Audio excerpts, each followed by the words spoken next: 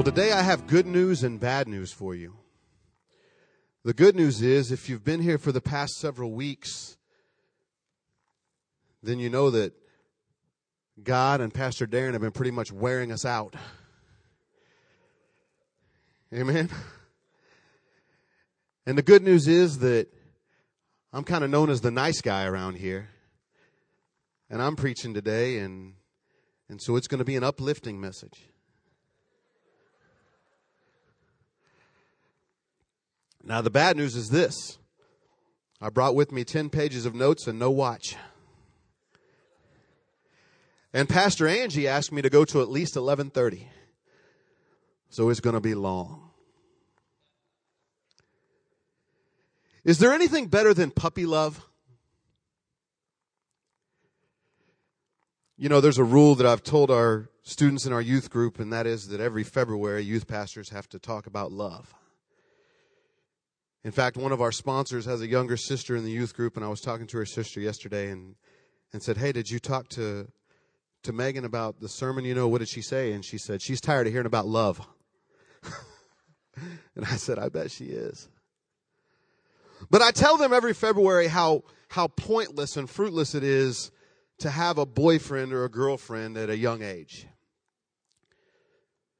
But in spite of that, I think that we all look back with tenderness in our hearts and have a special place for that first love. Even though we know now that it wasn't really love, it's still nice to be able to look back and think about the butterflies and the giggles, the playing tag, right? And the love letters. See, there's nothing quite like a love letter, is there? In a love letter, you see young boys and young girls whose vocabulary normally consists of sentences of 3 words or less, all of a sudden turn into writers the likes of Robert Frost or William Shakespeare.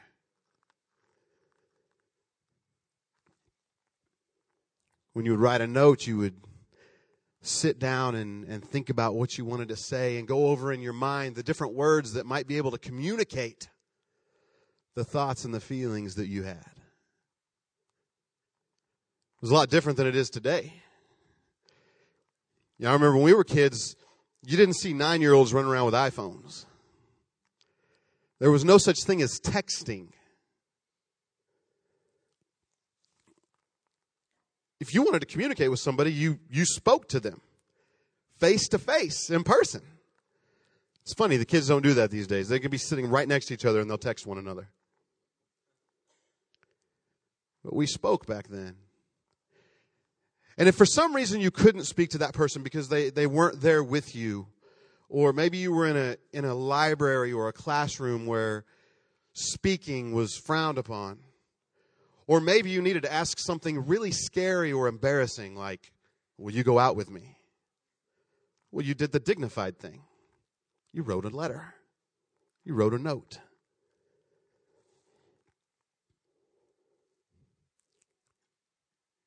And like I said, when you would sit down to write that note, you would actually think about what you were going to say and how it would sound. Whereas today, many of these students and some adults who have forgotten the art of writing will send off a text message and get a reply back before they've ever really thought about what they wanted to say.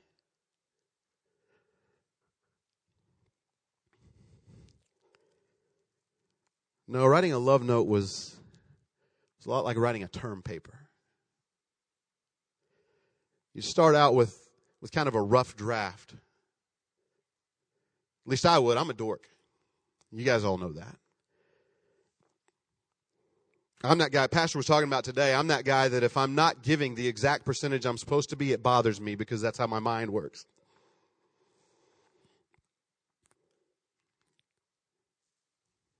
But you would write this note out, and then you would go over in your mind how it was going to sound. And maybe if there were only a couple of things that needed changed, you might scribble something out and write above it, or you might write something in the margin. But if it was 3 or 4 mistakes or changes, man, you'd rewrite the whole thing if you had time. Am I the only one? Did anybody here write notes when you were younger? Raise your hand. I want to know if I'm just preaching to myself up here.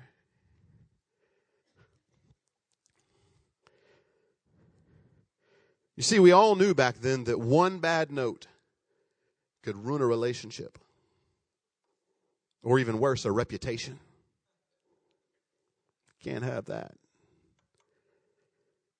Well, today I didn't come here to talk about love notes in general. I came here to talk about one specific love note. I came here to talk about a love letter that one could say is the first love letter ever written. You could definitely say it's the most important one that was ever penned. Today I want to talk about God's love letter. I want to talk about the Bible. You see, we've all heard sermons before where the Bible was compared to something and referred to as a certain type of document, right? I've heard it called a guidebook and a rule book. I've heard it referred to as a blueprint or a roadmap for life. I even heard one pastor that said, men, if you want to learn how to understand women, read the owner's manual from the manufacturer.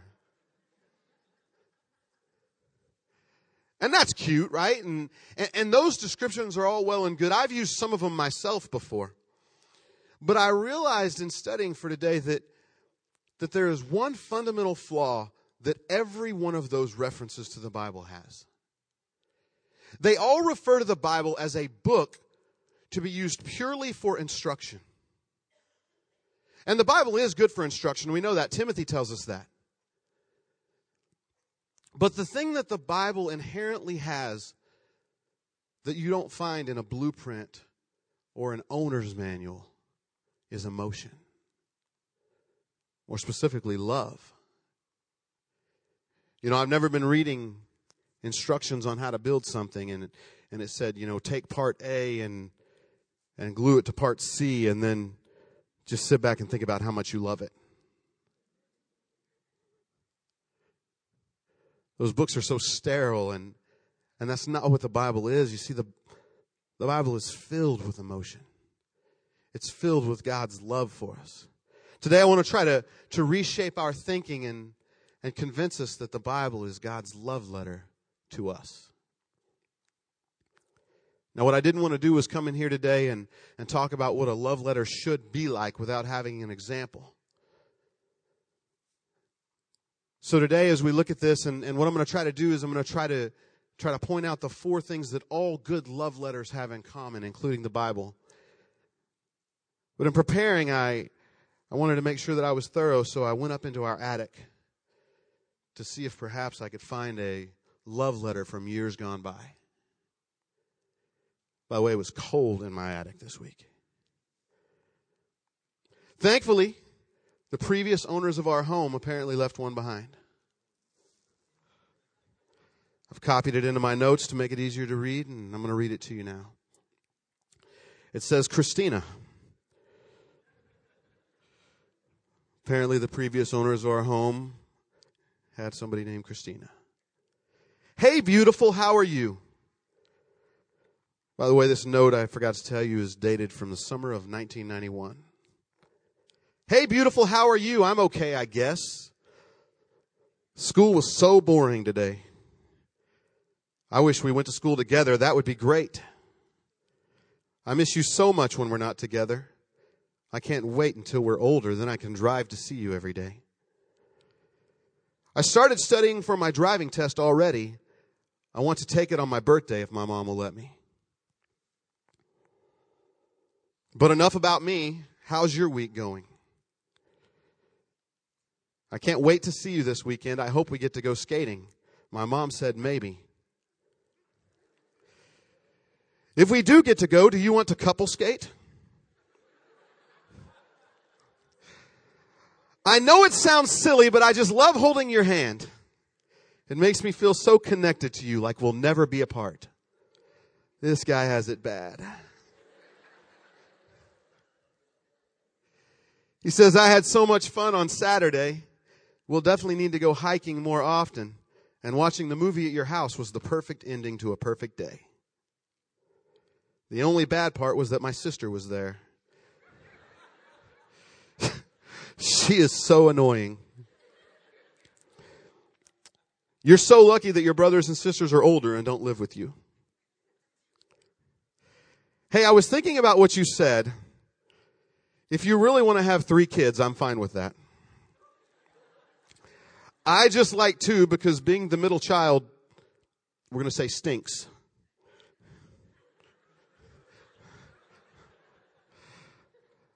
I think it would be perfect to have 1 boy and 1 girl. He could be older and could protect her and stuff. What do you think are good boy and girl names? I like Michael and Rachel. But I'm okay with anything as long as you like it. I love you so much.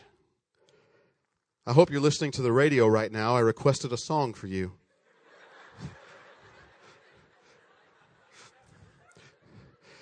They should be playing it soon. It is Everything I Do for You by Bryan Adams.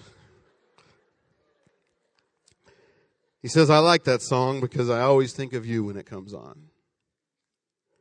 Well, I better let you go. I'm super tired. I hope you have a great night. See you soon. Love, Brian. Then he says, P.S. I love you more than you will ever know. See? Shakespeare. The first thing that every good love note has in common is that it is prepared and delivered with great care. The note that I just read to you when I found it was folded into some super top secret self-containing envelope with a little tab that you would pull to open it. Who knows how long that took to fold? When I saw that, and there were so many other things too that you couldn't pick up on by me just reading it. The name Christina, the eyes were dotted with little hearts. And there were several things that were underlined 2 or 3 times, and some things that were written in all caps. See, Brian took great care in communicating his message. Got me to thinking about what people do when they write love notes, or when they used to make them special. They'd fold them some special way, or they would, I've seen where girls would put on lipstick and then kiss the note, put those pretty lips on there. Or, kids would sometimes spray a note with cologne or perfume to make it smell like they wish they smelled.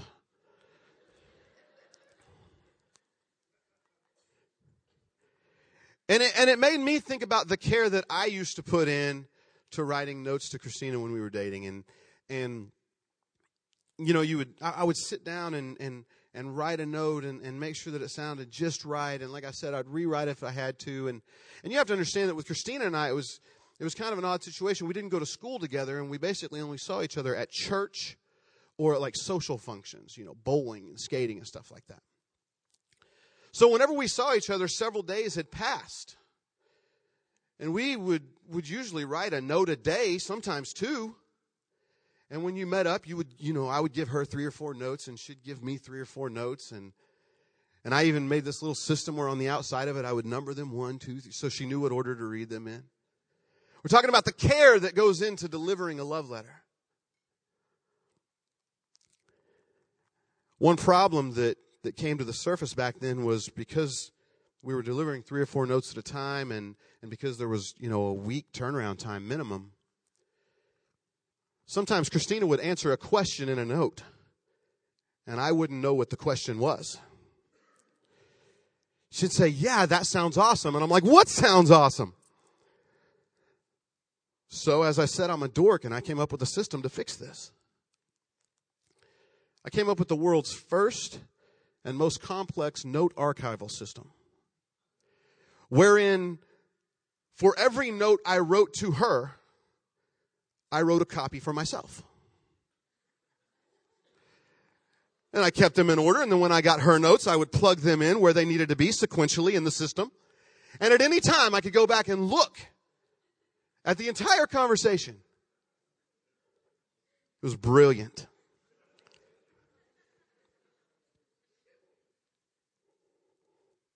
Remember, we're talking about the level of care that goes into a good love note. think about the Bible for a minute. Think about the care that God took in getting that love note from him to you. We're talking about 66 books, 1,189 chapters, 31,102 verses. We're talking about over 788,000 words that were written down by men under the inspiration of the Holy Spirit so that you and I could read them. 2 Peter 1:21 says that no prophecy ever originated from humans. Instead, it was given by the Holy Spirit as humans spoke under God's direction. 2 Timothy 3:16 tells us that all Scripture is God-breathed. Church, that's so awesome. Like I thought about that this week. God-breathed means He spoke it. Everyone go. He spoke it. His breath carried those words. And we know that men wrote them down under the direction of the Holy Spirit, but before they did, somewhere in the eons of space, God physically spoke them. And then those words were carried across time and space and across dimensions by the Holy Spirit to a man who was willing and listening to God and would write them down so that we could read them. What great care he took. And did you know that for the first several centuries, the Holy Scriptures were copied by hand? The men who would do this were called scribes, and they dedicated their life to the task. They were so strict about making sure everything was perfect as it should be, that when they would get done with a page, they would count the number of letters. And if there was even one letter too many or too few, they would destroy the page and start over. It's said that when a scribe was writing along and came to a point where they were going to write one of the many names of God, they would take their pen and they would clean it, dip it in ink, write the word God, and then clean it again. Some scribes would have a separate pen that was set apart for that purpose. What great care he took in getting us his word. And then it didn't stop there. Because you see, God knew that most of us weren't going to speak Aramaic or Hebrew, and that most of us weren't going to speak Greek. So he had the Bible translated into English. And then he knew that even over time, the English language would change, and that we wouldn't speak by saying thus and thou and therefore very much anymore. So over the years, he instructed countless men to go back and translate the Bible over and over and over into what is now hundreds of versions of the Bible that are all completely infallible.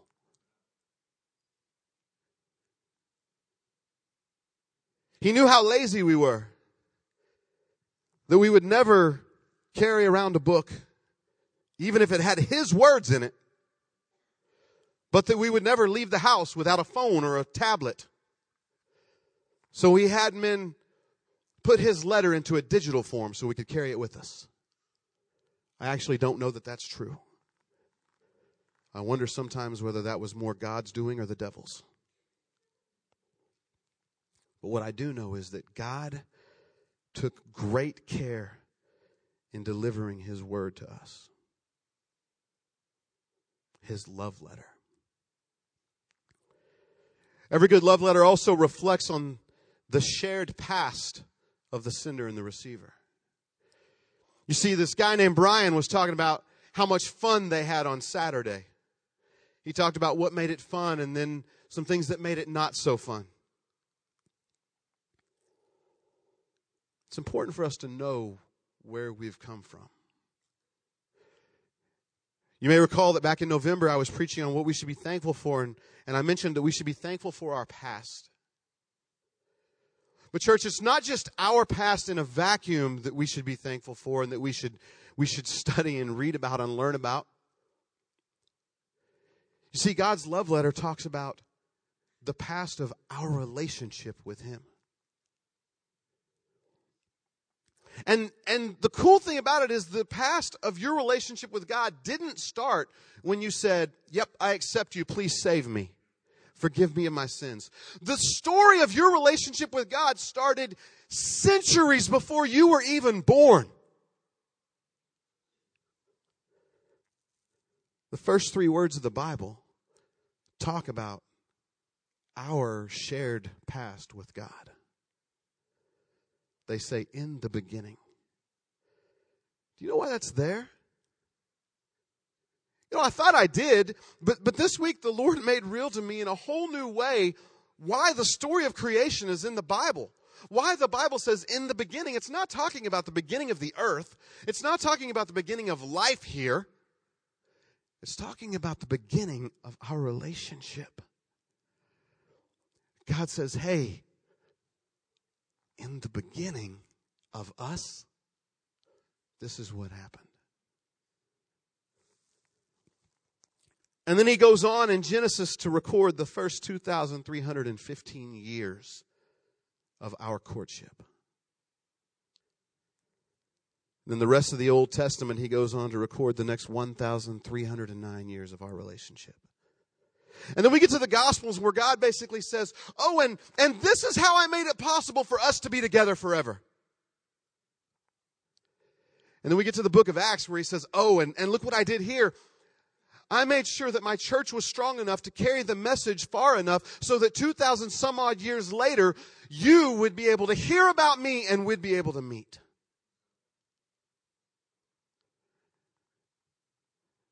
The Bible is God reflecting on our shared past. Isn't reading the historical books of the Bible so much more exciting when you view it in that light? When you realize that it was God sending a flood so that sin wouldn't completely overtake humanity.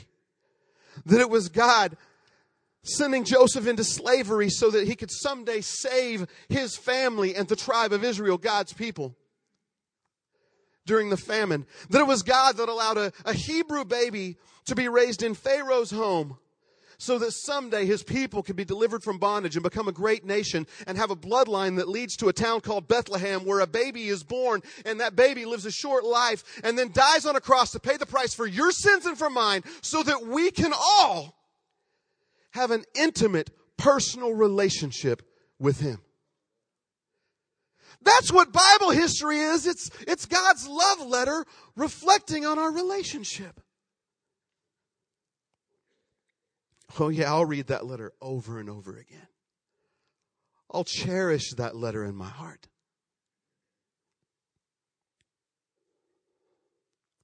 But a good love letter doesn't just look at our shared past. See, this kid Brian is excited about this weekend. He gets to go skating with Christina.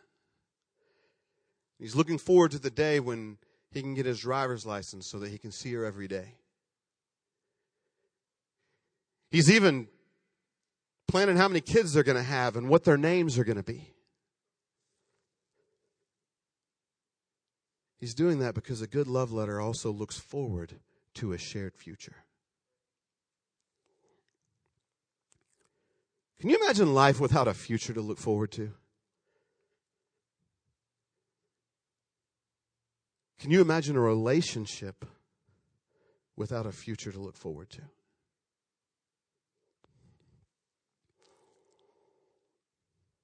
You know, I guess you could call this part 2 from my sermon on Thanksgiving. I actually didn't realize until this point in writing my notes how similar the 2 sermons were, where I talked about the past and now I'm talking about the future. But regardless, you know, when I preached that in November, I talked about how I'm excited about my future. But did you know that God is excited about our future? He's almost giddy about it.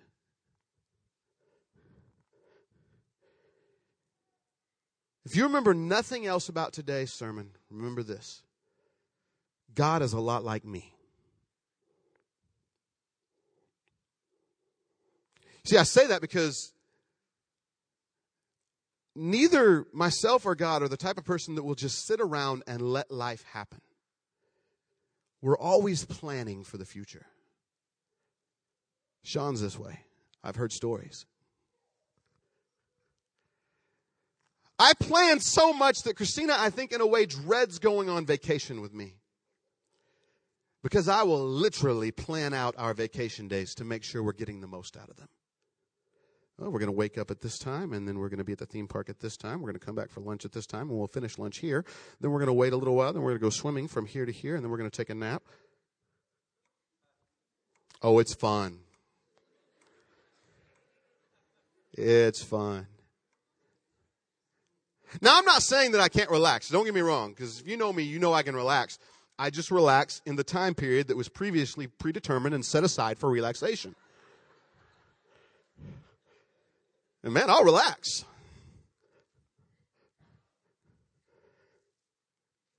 I'm always looking to the future, and so is God. He's so excited about our shared future that he talks about it time and time again in his love letter to us. One of my favorite scriptures, Jeremiah 29:11, God speaks directly to Israel, but I also take it as a personal promise to me when he says, I know the plans I have for you. They are plans for peace and not disaster, plans to give you a future filled with hope. I'm like, yeah, God, I like that. See, he has plans for us, church. You want to know what those plans are? God says in 1 Thessalonians 4 that the Lord's going to come down from heaven with a shout, with the voice of the archangel and the trumpet call of God, that first the dead people who believed in Christ will come back to life. And then together with them, we who are still alive will be taken into the clouds to meet the Lord in the air. And I love this part. It says, in this way, we will always be with the Lord. See, it's God saying when that happens, we're going to always be together. That's how it's going to happen. We're going to always be together. God's so excited about it that he writes in this love letter and tells Paul exactly what to write about how it's going to happen, how we're going to be together forever. And then, as if all of the books of prophecy that had already been written weren't enough, God closes out his letter with an entire book about how he's going to make it all happen.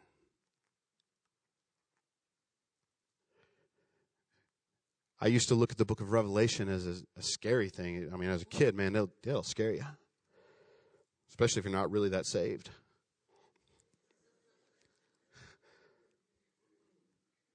I don't look at it as a scary thing anymore. It's God just telling us how we're going to end up being together. How he's going to wipe out our enemies and create a whole new world for us to live in together.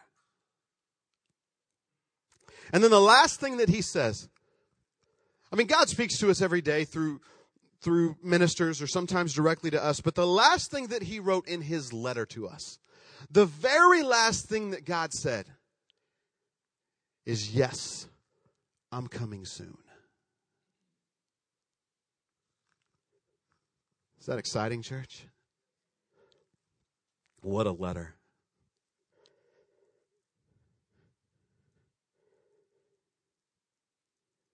You see, all good love letters are prepared and delivered with care.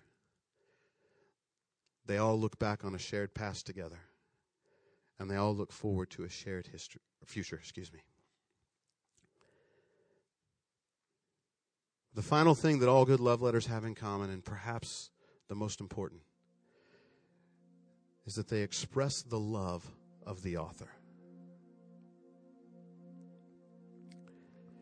I mean, it wouldn't really be a love letter if it didn't, would it? It'd just be a letter.